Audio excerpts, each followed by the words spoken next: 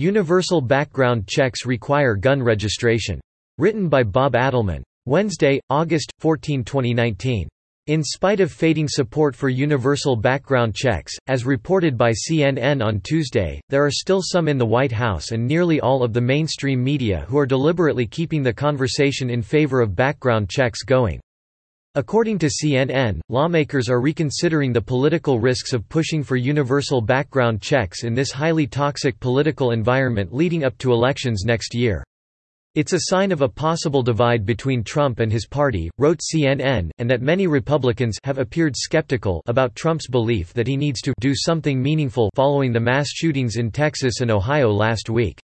It added that several conservative allies and Republican lawmakers have privately voiced opposition to his push for universal background checks. This hasn't fazed the New York Times in the slightest, declaring that online gun sales exploit a major loophole in the present background check system.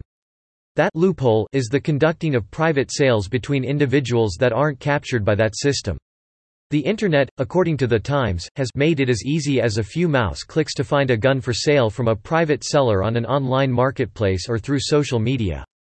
The Times quoted Christian Hain, the Brady campaign's vice president, who said, without proof, that 1 in 5 gun sales are conducted this way. This is the loophole that the Times, and the Brady campaign, want to close, even though the paper admits that a stronger background check system most likely would not have prevented the massacres in Texas and Ohio, so, something else must be afoot here. Why would mouthpieces such as the Times and rabid anti-gun groups such as Brady keep pushing for something that doesn't work? A.W.R. Hawkins, a writer at Breitbart and AmmoLand Shooting Sports News, knows. The problem, he says, is with the word universal, which implies that the new, improved background check system that anti-gunners have in mind would track and follow every gun in the country and every transaction by every buyer and every seller. That would include not only private sales between consulting adults but transactions by criminals buying and selling in the black market, on the street, from friends, etc.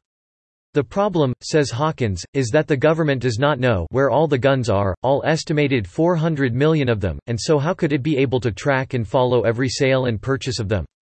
The solution: create a national registry so that the government will know the location, and the owner, of every firearm in the country. Then, universal will mean what it says, the government will be able to conduct meaningful, the president's words, background checks on every sale and purchase. Hawkins says that California comes close to what the anti-gunners have in mind for the rest of the country. We saw this scenario play out in California where universal background checks were adopted in the early 1990s. That state now has firearm registration requirements and a confiscation law as well.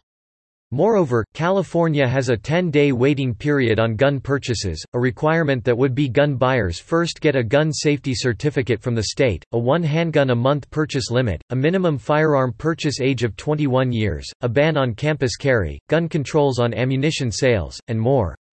Don't think anti-gunners don't know this, though perhaps the president doesn't. That's why they continue to press for universal background checks that can't work unless there's a federal register of every firearm and gun owner in the country. Subscribe to The New American and listen to more by clicking podcast on the top right corner of our homepage. Also, please consider donating to help us push out more content for you, our listeners.